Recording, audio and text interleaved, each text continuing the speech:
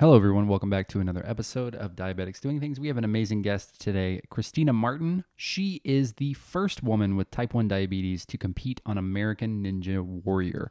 We actually have a link to her American Ninja Warrior audition tape in the show notes. But this is so much more than just one event. And when we talk about people who achieve amazing things with diabetes, we often focus on the one singular achievement. But what's so cool about today's interview with Christina is that we talk about not only before, but also after and everything that she's doing with her foundation, Type 0 Foundation in Central Florida, impacting people who are living with diabetes. So be sure to check that out. But before we get into the episode, I do want to let you know that we have been working really hard behind the scenes of Diabetics Doing Things for the past few months as we go into this new year. And we have some exciting things launching that we've never even done before on this podcast. So if you want to have exclusive access, make sure that you are subscribed to our email list, subscribe to our newsletter, The Drip. You can do that on diabeticsdoingthings.com. Just visit there and enter your email address, and you will have exclusive access to all of the things that we have going on at Diabetics Doing Things. So be sure to do that. And thank you, as always, for your support.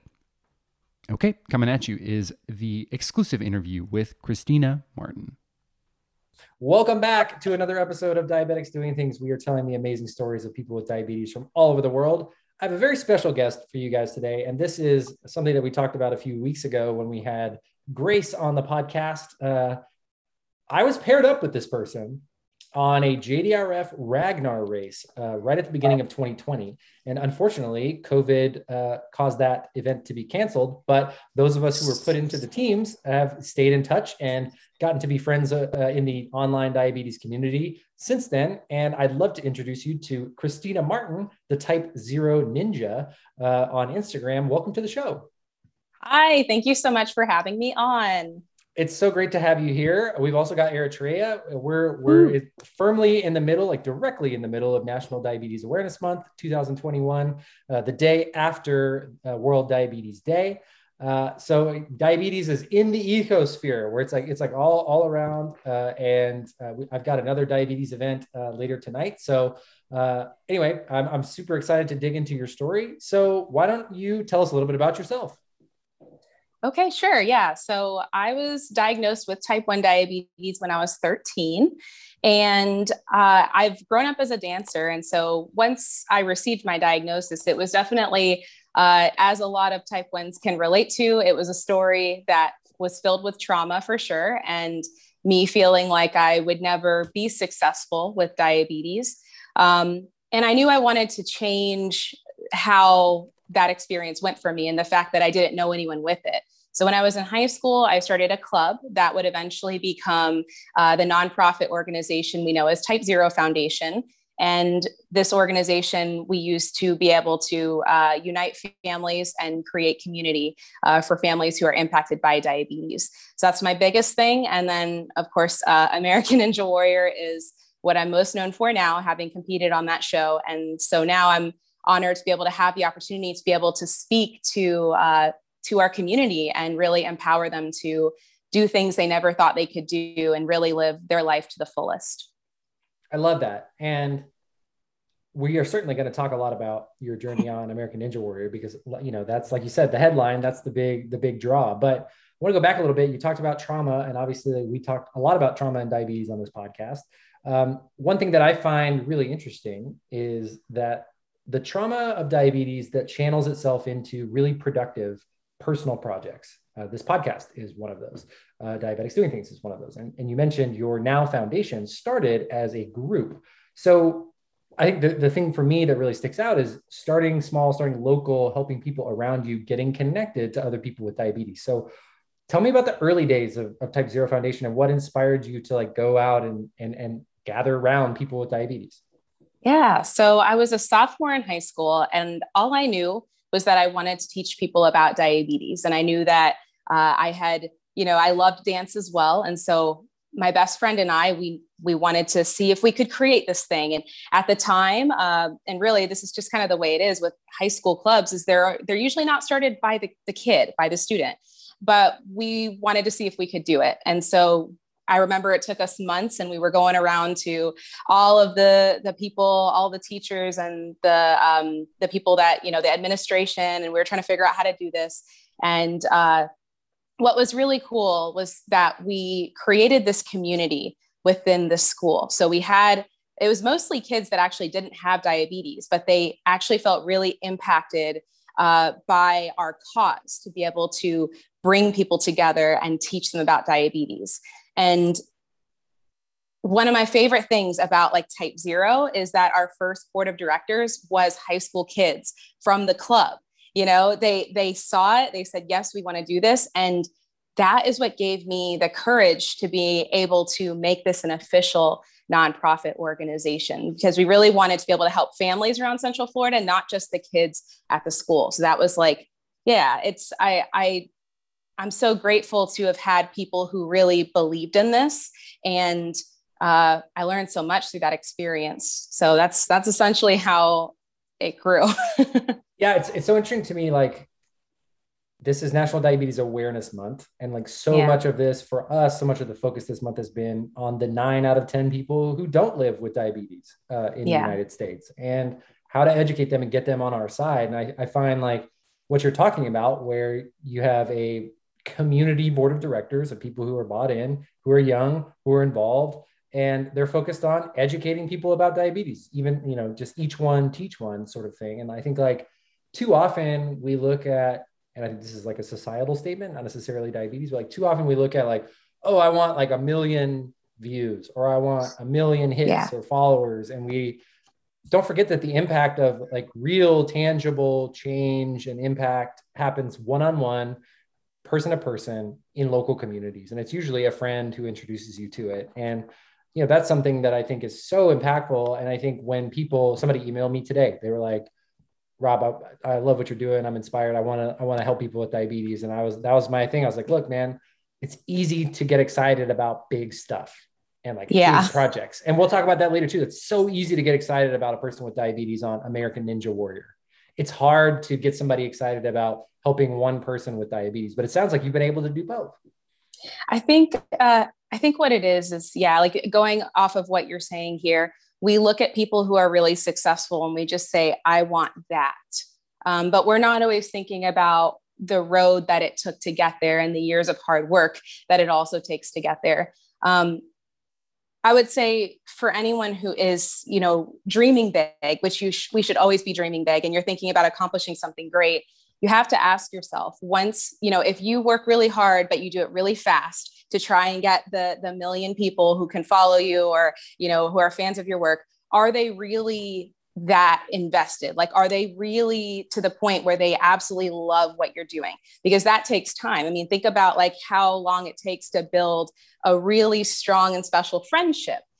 You can't do that with 1 million people in like, you know, 5 days. Like, it just doesn't work like that. Right. So I think that we all have an important story. And, you know, the thing is, when we tell our story, it's going to connect with other people if we are really raw with it. And over time, it will connect with more and more and more people. And then you'll get to where you want to be. I 100% agree. Go ahead. Sorry, I was cutting in actually. I want to kind of stay on the topic of National Diabetes Awareness Month just for a second, but also tie it into what Christina did as a high schooler, because it's really interesting to me. So this month at Diabetics Doing Things, we've been taking this kind of new approach where we're trying to educate people without diabetes. Like, our graphics are made more to share with the common person who might not know that 1 in 2 people can't afford their insulin. And it's just it's kind of mind blowing to me that sophomore in high school, Christina, already kind of had that thought process. She's like, there's not a ton of diabetics here, but what I can do is educate those that don't have the disease. And I think that a pattern or something that we can notice over time is that change happens with empathetic people. It doesn't necessarily only happen within the groups of those that are marginally affected. It's really people from the outside saying, hey, this is wrong. Something needs to be different. We need to be the change that we want to see. And I think that's amazing. And it's crazy to me that someone in high school, as young as you were able to hone in on that. It's just, it kind of blows my mind, because we just figured it out at Diabetics Doing Things, you know what I mean? And she already had it going on. So I just think that's really exciting and cool. Thank you. I think really what it is the fact that we have to step outside of what we're going through especially when it's something really hard. And we have to see that as a part of our story that can help other people. So when we're going through something and it's really difficult, that's when it feels like it's impossible and we'll never get through it and all of these things. But if we can step outside and say, this experience, someone else is going through it, and by me telling my story, this can help them, this can empower them to do great, then I think that we can accomplish great things. So, diabetes sucks, but at the end of the day, I wouldn't want it any other way, because it's because I was diagnosed that I realized that this change needed to happen. Well, I think that's really important too. And I wanted to focus, kind of tying it all back, this neat little bow before we move on to the next phase of the interview is, I saw this on Narcos season 3, which by the way, I'm a big Narcos Mexico season 3. Sorry for those listening. That's what I've been watching on Netflix. I love Narcos. Don't spoil it. I haven't watched the new season, Rob. I swear I'll come to the screen. I won't spoil it. This is not a spoiler, but in there, they talk about, if you pray to God to move a mountain, don't be surprised when you wake up next to a shovel. And I think that's where, for me, like we all, sometimes as a trauma response, sometimes as a community response, sometimes it's just like wanting to give back. We all want these big things. Like we want to make change. We want to help people, but waking up, you got to wake up and dig that hole, and you got to do it over and over and over and over. And can you sustain that or not? And are you setting yourself up for success and balancing yourself as you do that? Because as we've talked about many times in this podcast, being involved with diabetes, having diabetes, working in diabetes can be really exhausting. Each one of those individual elements has its own levels of time, energy, and effort. And, I think you just have to, something we say at my company, at the agency all the time, is there's no greater punishment than a good idea, because then you got to see it through. You got to make it happen. So speaking of seeing it through and making it happen, you were the first woman with type 1 diabetes to participate in American Ninja Warrior. And I know that there's been kind of a few people with diabetes who've done it before. Kyle Cochran, I know is probably the most celebrated, maybe. Brandon Denson, I know, also maybe tried out for one, and he's a friend of yours and mine. A friend Brandon? Of the pod. Yeah, Brandon. Yeah, a big Ninja Warrior. That is a big guy. Brandon, I love Brandon. He was on the show, and he actually helped me prepare for my audition. So yeah. All right, so let's talk about it. Like, take us through from audition to like. Wait, I want to start at the beginning. Like, were you just like watching TV and you're like, you see these people jumping up and down on these adult playground? I want to do that. Like, I want to know how you came to that conclusion. Well, so I want to put this disclaimer out for people that I think, I definitely did not just wake up and say, I'm going to do this and it's totally going to work out. My disclaimer is that, when like we have a ceiling on what we think we can accomplish, every time you push that ceiling a little bit, you feel like you can accomplish a little bit more. So I was already up here pretty much by this point. And so pretty much how I got to, having that high ceiling in terms of what I thought I could accomplish came a few years before I even auditioned. I was looking for a job, young college Christina looking for a job. And like I said, I grew up as a dancer. And I had also taught dance as well. So I saw that there was a ninja gym that was hiring. And so I decided to apply. And I was like, I have zero experience. I've never been on the show. I haven't taught at a gym. I don't know anything about fitness, but I'm going to do it anyway. And we'll see what's going to happen. Worst that can happen is they say no. And I was so surprised when they reached back out and then, hired me after they interviewed me. And what happened is they saw me as someone who is different than the people that normally apply to work at a gym. I was a female, which number one, that already makes it different. And I was in the dance space, not the fitness space. They actually saw my differences as strengths for them. And so this was my entrance into this world of ninja. So I got to try out all these obstacles and I fell in love with the sport. And so there was a day where I just, I really thought about it and I was like, I want to audition. Like, I don't know what's going to happen, but I think I can do this. And, I had grown up, like as a kid, I sat on the couch with my family and we loved this show. We watched it and, we watched the original that came out in Japan. And, we absolutely loved it. And so for the audition, the way it works is you have a really long application you have to fill out. Probably takes you at least an hour to fill out the application. But the harder part of the audition is you have to create a 3-minute video, and they don't tell you anything else except that you have to submit a 3-minute video.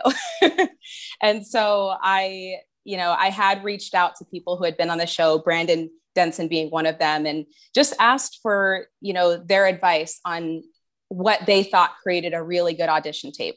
And I went with none of what they said. I took what they said and I made it mine, right? So my audition tape had, and it is on YouTube for anyone that wants to watch it, but my audition tape has a lot about me with diabetes. It shows me as a dancer running type 0, and then it has a little bit of ninja, but the focus is not on ninja at all. And so I did find out once so what happens is you get the call. So when you get the call a few months after you apply, that pretty much means that you made it onto the show. They call you, they tell you. Who calls? Who? I need to know, is it Ryan Seacrest? Like, who called? No. It's one of the producers from the show. Okay. So there's some producer calls and is like, hey girl, we got your tape and we liked it. It's not Howie Mandel, like Deal or No Deal. Like, I know, right? Can you believe? No. So yeah, they call you and they pretty much, they say, hey, you made it. And it's like really exciting. It's funny because they actually told my mom ahead of time, and she had to keep it a secret for like 24 hours because they wanted her to get a secret recording of the call. And yeah, so I didn't realize until after. I saw my mom just over there, like, just like so excited. But yeah, so that was going to be my question. That was going to be my question. Is like, what did she capture? What happened on the call? What happened on the call is, so also I'm like a really serious person too. So like I have excitement, but I don't think sometimes it's not seen the same way, And so I was really excited, but a lot of it was me just like mouth open, like really excited. So, but no, the video is hilarious. It's cute. It's maybe only a minute long, but it's pretty much me just being really excited about the opportunity because it just felt like a dream to have gotten it. I didn't really think that I was going to get it. I just figured I would apply. So, and also the purpose behind me applying was that I wanted to see if I could bring awareness to diabetes on the ultimate platform, as we know, television. Yeah, I mean, there really is no substitute, right? There's nothing that reaches as many people as like impactfully as TV. Yeah. So like, take us through the process, right? Like, so you get the phone call. Yeah. Do they whisk you away to the Ninja Warrior village immediately? Is there like a timeline? How does walk us through, and then also like getting up to competition day and, preparing what was involved from a diabetes perspective, but also just like a fitness and overall preparation standpoint. These questions are great, by the way. I've actually never been asked these questions. That's good. I tried. I did look for some other interviews of you, and I was like, okay, cool. Yeah. I've got like an open canvas because that's the thing. That's my interview prep hack is go find other interviews and don't ask the same questions. That's awesome. You want a tip for interview mastery? There it is. Well, so basically, once I got the call, I had about 2 months to prepare, which isn't a lot of time when you're doing any type of fitness training. Yeah. So I, at that point, increased my training. I train once a week for Ninja. And so I increased my training to 3 days eventually as we got close. And also, this is something that I did. Not everyone does this, but it made it really easier for me. I knew that the audition, this is what people don't know, right? So like when you watch the show, you see that it's happening at night, but you think it's like around the time you're watching TV at like 8 o'clock at night. No, it's not. It's in the middle of the night. The run is my run was at 3:30 in the morning, and I knew it was going to be late. I know, but I didn't know how late. So I actually, 2 weeks before, I switched my sleep schedule. So I was going to bed at 5 a.m. every night. Yes. So and I was training really late. I was doing like midnight trainings and stuff. Yeah. So it's like you had to be ready at that time of day for a competition. Yeah. You can't be tired. Yeah. So pretty much, the recording for me happened in March, and I was in Atlanta, Georgia. And there was a few days. So I think I was there for about a week. And so what happened is I had one day where it was all camera stuff. So this was really fun. There was one section of the camera day where I was like standing on a rotating platform and they had me like do all these poses and stuff. And then I had another one where there was like a moving camera, like just a few different things like that. And then they did like a camera interview where it was me and the producer, and we're in this like really dark room, and it's just the two of us sitting there, and you see the lights going off and everything, and that can be pretty scary. And that's pretty much like everything I did that day is what we see on TV when we see like the person being introduced and everything. So then the next day was when I actually was on the show. You don't find out the course until you're there. They just love making this really scary for you. So I remember getting there and stretching, and it was very cold and having to figure out in like 50-degree weather how I was going to stay warm in my outfit and everything. And then about an hour before my run, they took me and a group of people out and showed us the course. We had like zero time to process it. It was just like, here's this obstacle. Here are the rules. Cool. And then they brought us back. And then eventually they called my name and I went out on the platform. And when people ask me like, you know, how the course went, literally my favorite part is not running the course. My favorite part was the moment right before, because I was there standing on the platform. And, they had told me, they're like, we're going to count you down. So just, stand, wave, whatever, and then we'll count you down and then you'll start on the course. So that moment of standing up there and seeing the course in front of me, the lights, the audience around me, everyone is cheering. That was really surreal. And eventually I realized this was going on for a while, and I was like, okay, well, what else can I do? And so I decided to unclip my insulin pump, and I showed it to the camera. And this was when the whole crowd just started roaring. And it was the coolest moment. It's one I'll never forget because it really brought me back to when I was diagnosed when I was 13, and, how I didn't think that something like this could happen for me. And I was no longer the kid that was sitting on the couch, but I was the one on the floor who the kid sitting on the couch was watching, so. Man, you just, all the emotions, right? Like it all sort of just hits right before you do your race. For you, from a like diabetes management perspective, I think I'd be remiss if I didn't ask, like, how did like competition prep like affect your blood sugars? Like, because it sounds like it's an exciting moment, but also we know like cortisol, makes all of the balancing makes it kind of difficult. Yeah. So my endocrinologist didn't like me for the longest time. I'm going to say that I was not good at managing my diabetes for the longest, and part of the problem was not feeling like I had control to like do better than what I was doing. So for diabetics who understand A1C, or people who don't have diabetes but understand A1C, my A1C was chilling in the 9s, which is not good. And it was there for years. I mean, I could not get it down. A few months before American Ninja Warrior, though, before I ever knew that I was going to be on the show, things just changed for me. Like there was a moment where mentally I wanted to do something different. And there was a conference that I had attended, the Students with Diabetes conference that JDRF used to hold. And so I went to that, and I decided to treat that conference as like my own retreat from the world. So I turned off my phone and I said, let's see what I can do with my diabetes. And I had just started the pump that I was on at the times, and I hated it because it was brand new and I didn't understand the system. And it was my first time using a CGM and just was very stressful. So that 2 days was like a flip for me. It was the first time in a long time that I saw numbers that were good. And so I was reminded, okay, I can do this. And so through that process, something that I also started doing was experimenting on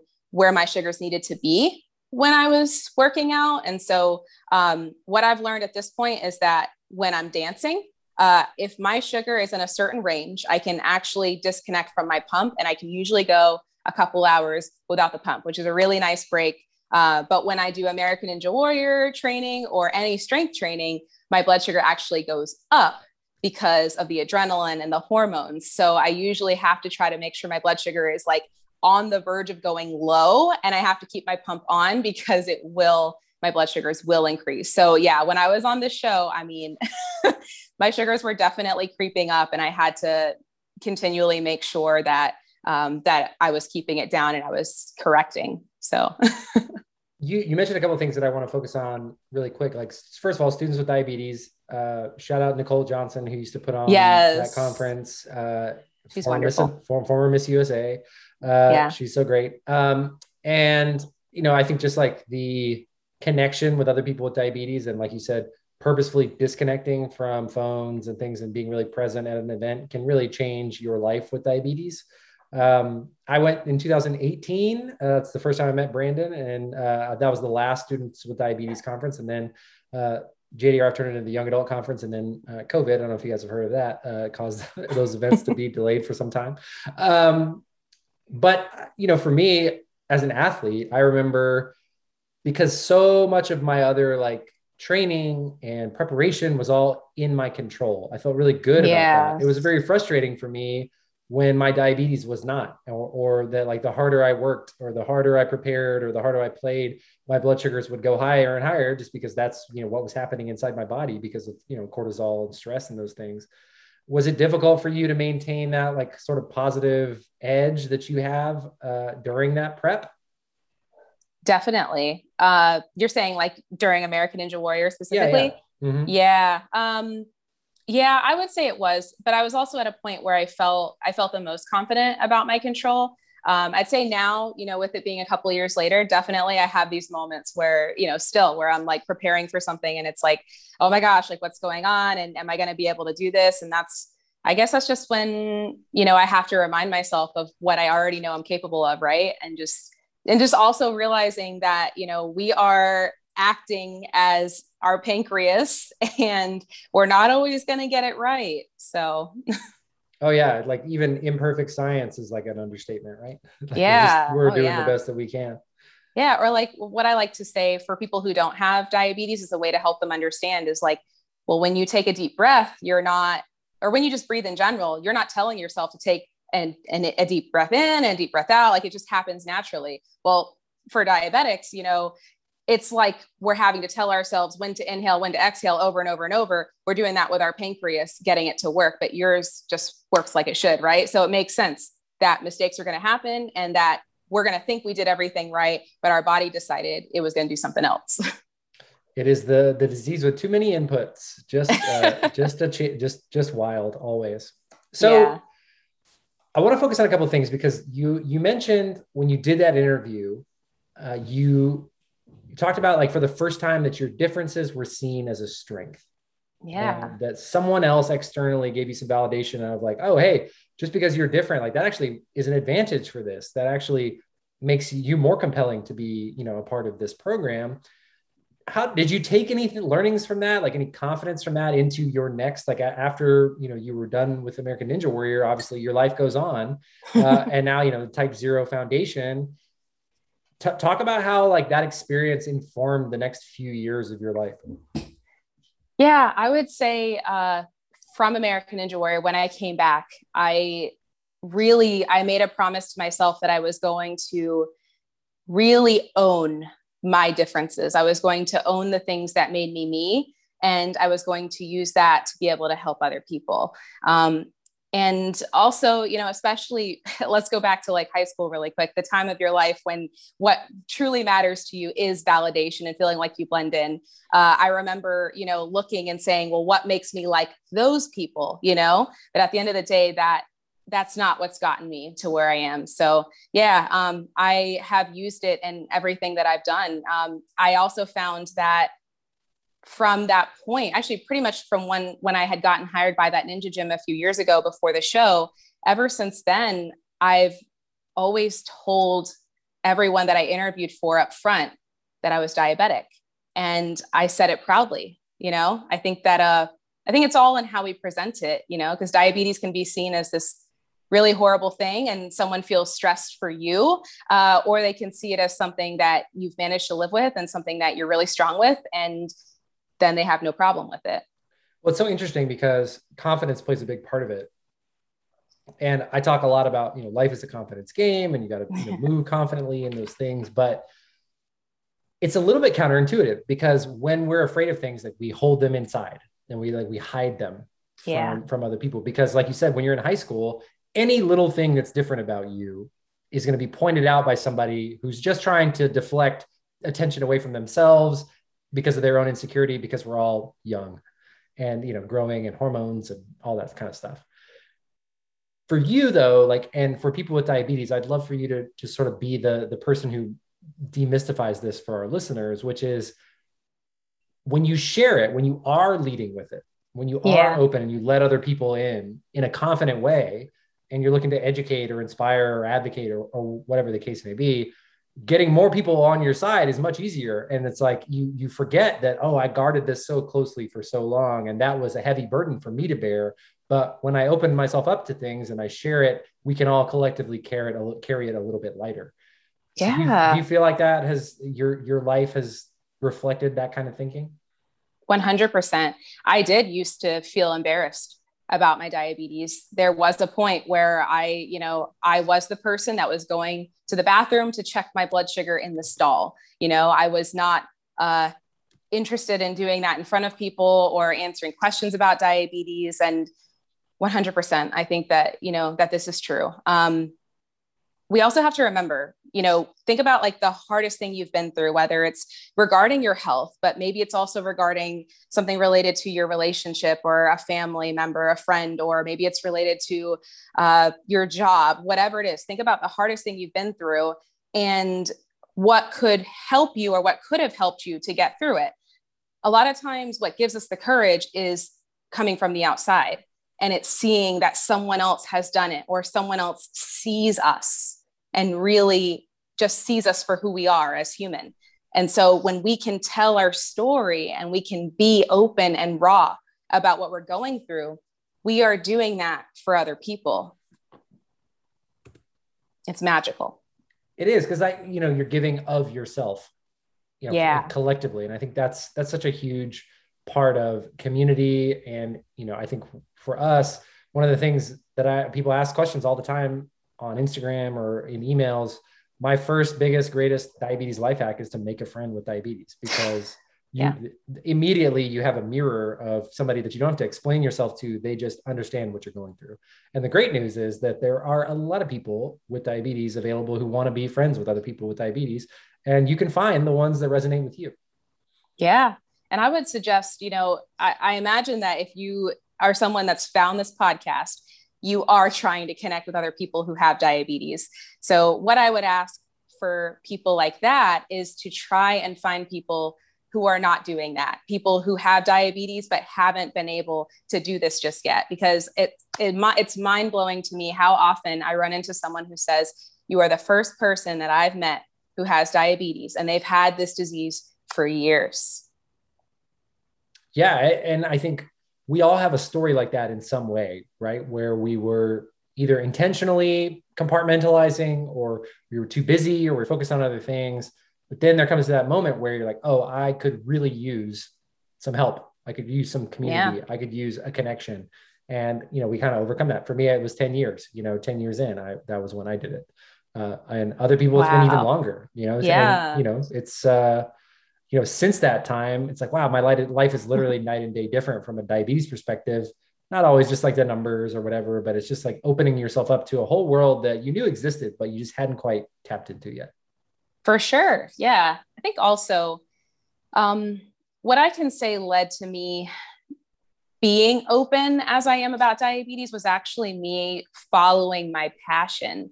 Right? It was me deciding that I wanted to create something of my own, and it was diabetes related. So I remember this point in high school where I thought to myself, okay, if I do this, this means I have to be open about the fact that I have diabetes. And it was such a weird moment to think about that. And so I think that sometimes also just in general, when it comes to life, if we are doing something that we're passionate about and we're stepping outside of the box, we're going to push ourselves also to be more open with who we are and to share our story, you know? 100% agree. And something you mentioned at the beginning of our conversation today is that you're a person who already was pushing her comfort zone, and that you were a person who was living at the top of, you know, the, what, like, and those are your words, right? Of like possibility, and we're willing to push that envelope. So how do you find that, like, how do you find that next thing? Like, how do you keep your comfort zone evolving? How do you, for yourself, I guess, like, complacent is not the right word, but how do you keep yourself stimulated to continue to push the envelope, to continue to try to do those new things? Yeah. So I think the first step is figuring out what your why is. What is it, you know, and it can, a way to figure that out too, can be to determine what is important to you, what makes you really the most passionate or heated or whatever it is. What is a need that you would like to solve? And then from there, you figure out why it's important to you to want to solve that issue. You know, once you figure out your why, then everything else kind of falls in place. And going back to something, Rob, that you had said in the beginning, you were talking about like people wanting a large amount of success, right? And we were saying wanting that large amount of success, like really quickly. Well, I think the thing is that I'm sorry, I like lost my train of thought for a second there, Rob. It happens all the time. It happens all the time in the pod. Can you repeat what you said one more time, and I'll just keep going?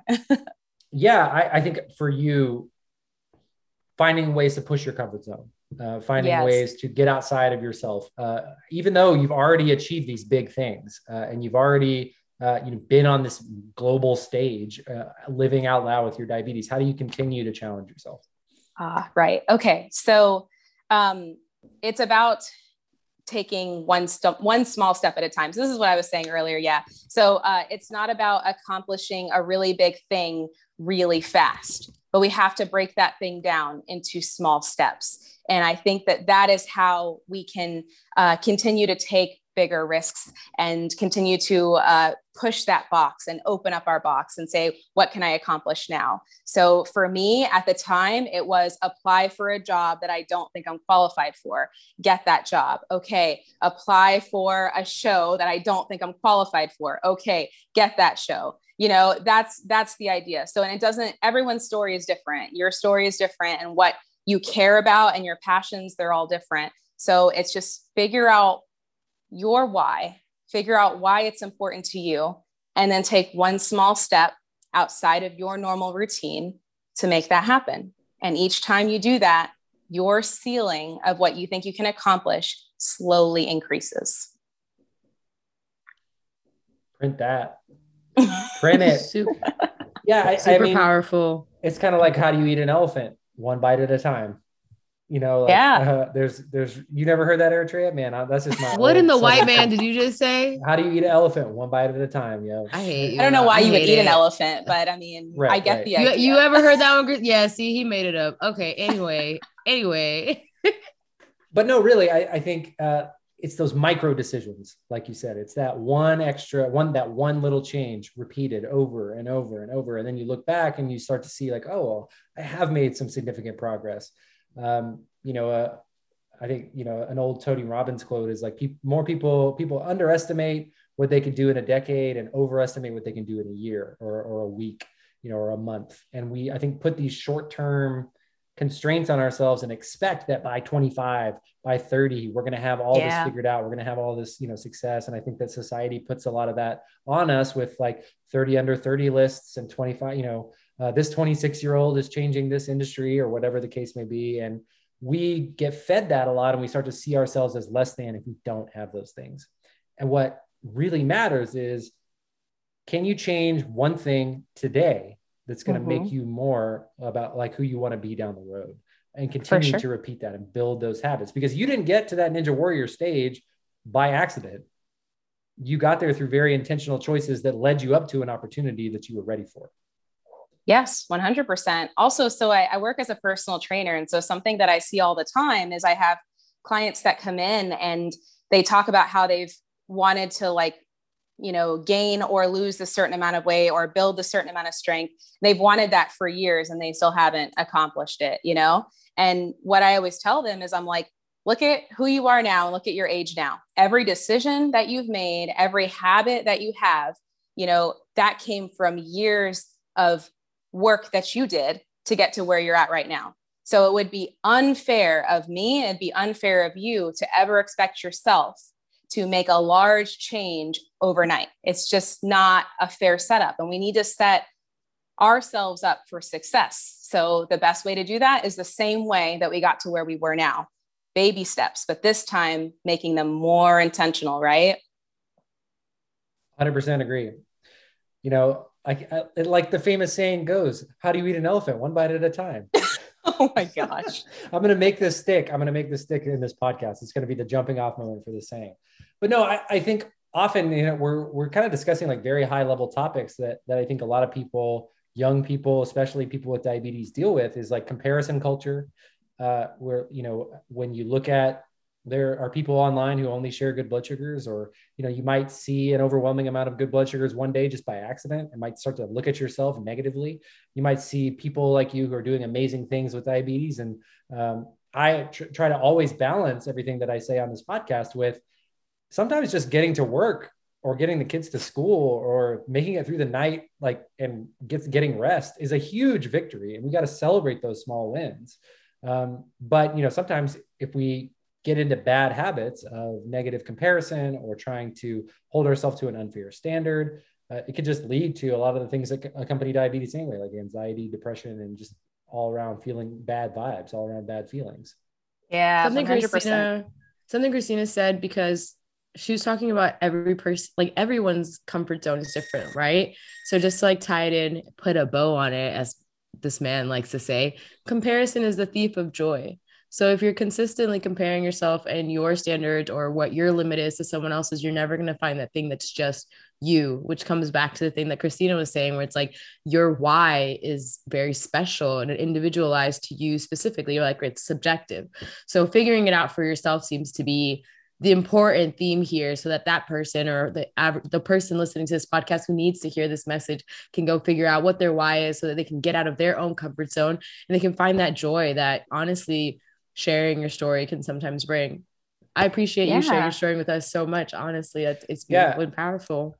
Podcast, you're listening to speakers, you are essentially comparing yourself, right? Because you're listening to what they're saying and you're saying, how can I replicate that into my own life? So I guess it's just about making it your own. But I find this to be an interesting question. I just wanted to kind of leave that as like a fun food for thought.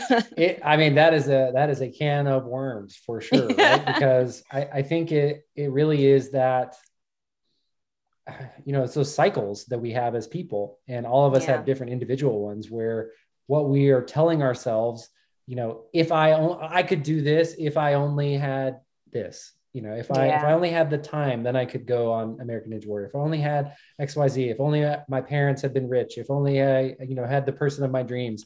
And I think what we fail to realize sometimes, and that I, have to remind myself, is that our lives are happening right now. And if we believe that we have something that we can do, or that we want something, our actions just need to line up to that. And too often, like you said, we say, oh, well, don't compare yourselves to other people. And then what do we want to do immediately after is compare ourselves.